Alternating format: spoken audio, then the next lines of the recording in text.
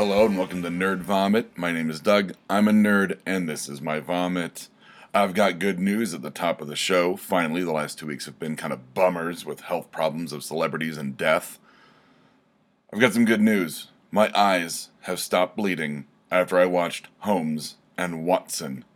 That movie is a steaming, unflushable turd.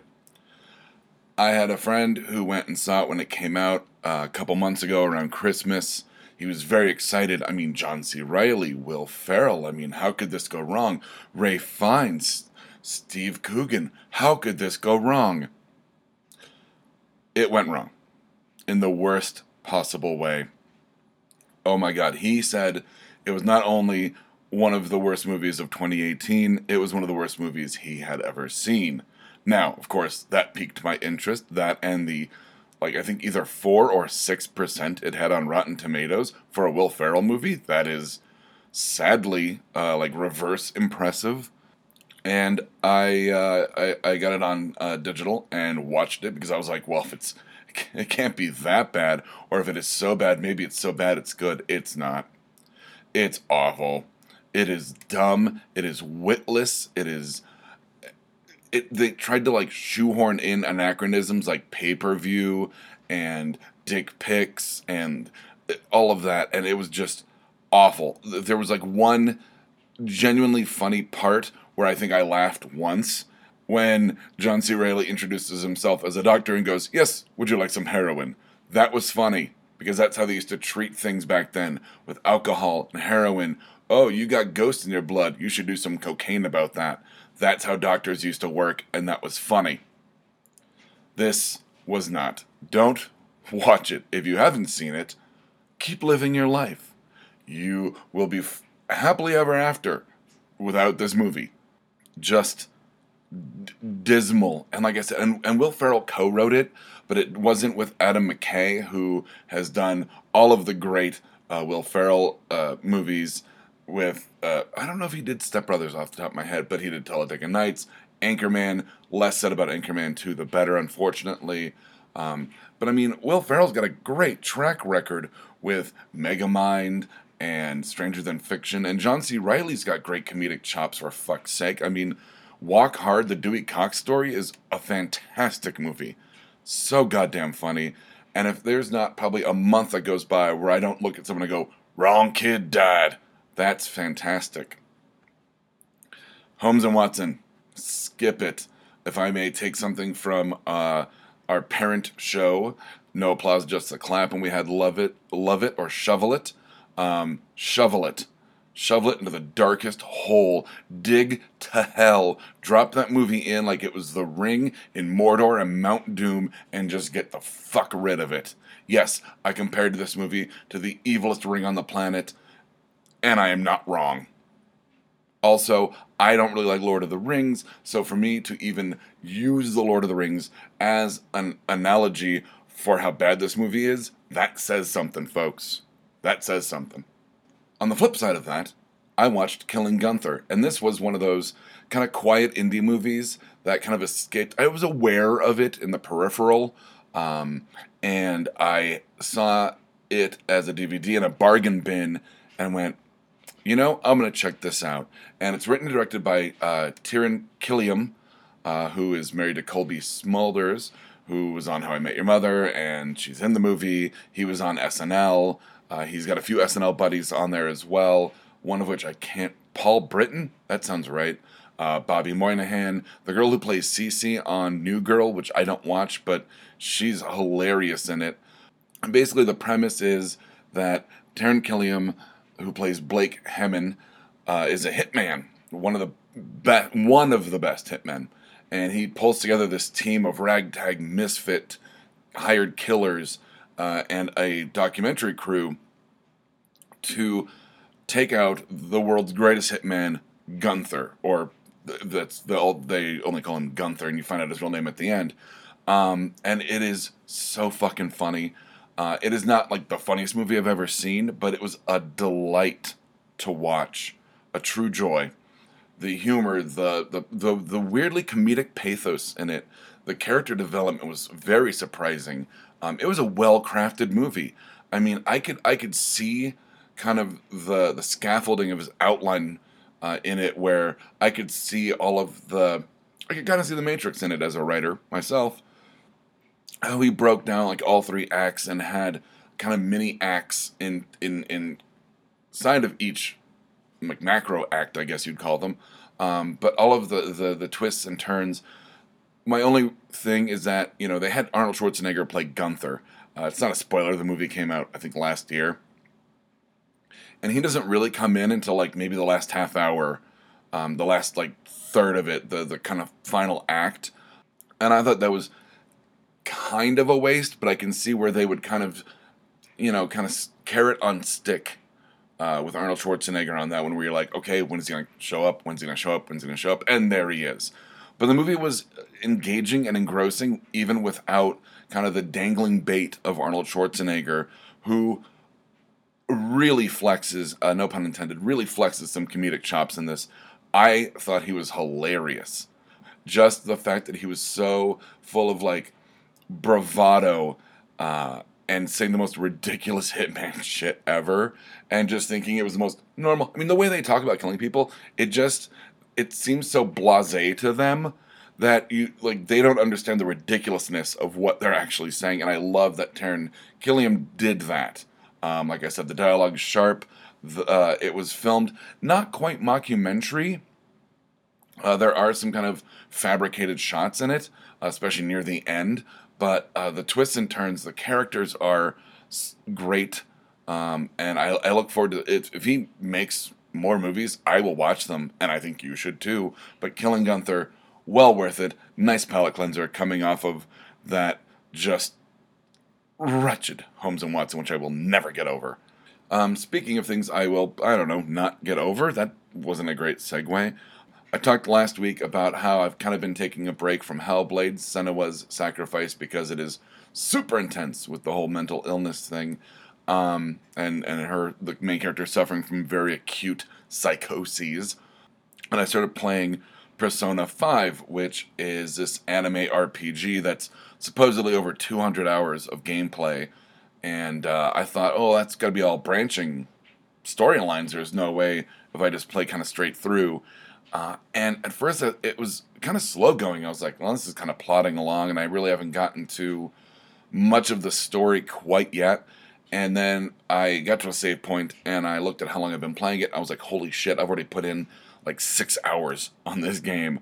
And it's like kind of flown by. I didn't think I was that far in, which 6 hours in a 200-hour game is a drop in the bucket. But now I can see where it would be 200 hours, because it just is this incredible slow burn of a story, and you keep learning more and more mechanics. I just got into like crafting infiltration tools, which I would love to tell you about, but I haven't fabricated them yet. I don't know what they are. The weird talking cat hasn't told me how to make them yet. He's only introduced the concept of infiltration tools. But there's already been like I said, 6 hours in, and the story just like kicked into like this weird like high gear, which I'm like, whoa, there's physical abuse, there's hinted at sexual assault and rape, there's a suicide. Like I said, I'm 6 hours in to this 200 plus hour game, and that's already happened. Batshit crazy. So I am so excited to get back into Persona 5. Like I said, I have the note on the vomitorium says, Persona 5, plodding along. Like, it just seemed like I didn't even realize how slow, like how burned the slow burn was. Until I was like, wait, oh my god, I've put in 6 hours in this game already, and I'm totally into it. Unfortunately, the following note on the vomitorium says, new games equals no life. I've been taking a break from kind of socializing, not in a bad way, not in a like, oh, I'm depressed, antisocial way, but just in a like, I've been spending a lot of money going out with friends lately, so I'm kind of like, I feel like being a homebody for a while. And I ended up investing in 3 new video games, which means I'm going to have no life. And this is, once again, I just started Persona 5, but I wanted to get into some newer games to be able to talk about it on the show because there's some exciting new games. And I was just kind of running out of stuff to play once I got through Persona 5. I kind of like to always have a couple of games floating around just for either palate cleansers or to break the monotony or, just to have. So I go, okay, when I'm done playing this, I'll play that. And I picked up Red Dead 2, Red Dead Redemption 2, which is this open world western, which is the second best reviewed game ever. The first one being, I believe, Batman Arkham Asylum, or possibly Batman Arkham Knight, both of which I played and beaten, I'm proud to say. I picked up Red Dead 2, Devil May Cry 5, and Bendy and the Ink Machine, which I didn't realize GameStop ended up talking to the developers of that game and said, we know that it's a Microsoft game, we know that it's on PC, and then it was on Xbox exclusive, but, we want to put it out for PlayStation 4 because this game is so great. And they put it out as you can only get Bendy and the Ink Machine on PlayStation 4 at GameStop. And when I found it, it was like $20 new, which is a great price for a game that has gotten universal acclaim. I love the look of. I haven't played it, but it looks like the old like Steamboat Willie, Mickey Mouse cartoons. It's done in that kind of I don't know, like 30s cartoon style. But apparently it's a very fucked up mystery. Like it's like if Steamboat Willie and Silent Hill had a baby, is what I'm to understand. I'm not playing it, like I said. Next note on the Vomitorium, have been playing Devil May Cry 5. I ended up picking up the Devil May Cry, the first three trilogy digitally, and played the first one and I didn't like it because the mechanics were sluggish and it was, the graphics weren't great. I mean, it was a game that came out for, whatever, PlayStation 1, possibly even PlayStation 2, maybe. So I just kind of wrote off the Devil May Cry series because I went, well, these are older games and I don't like the mechanics or the looks of them. I don't really care for the story. It didn't really matter to me.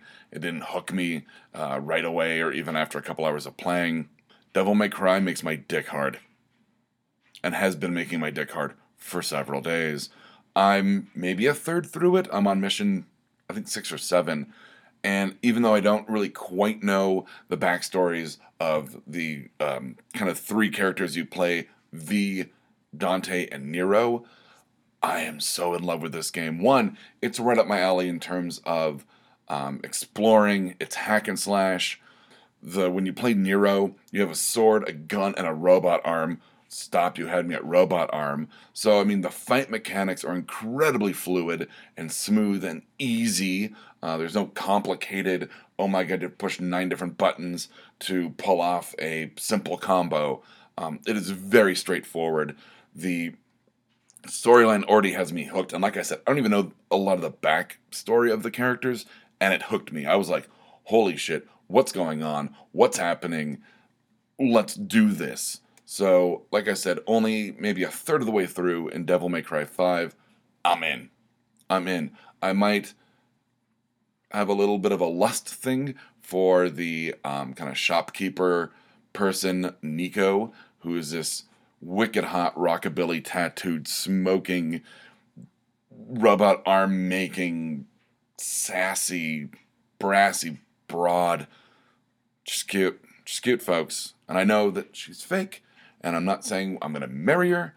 I'm just saying, thanks for putting her in the game, Capcom.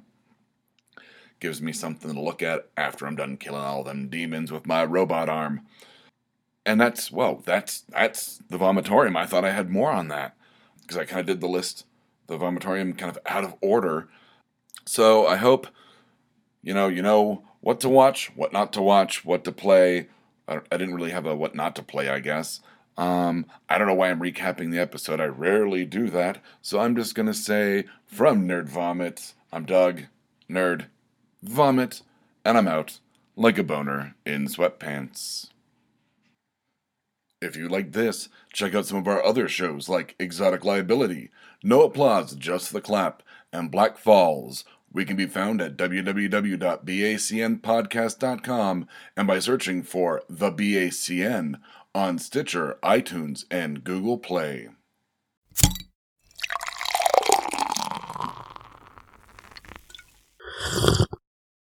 Oh, yeah.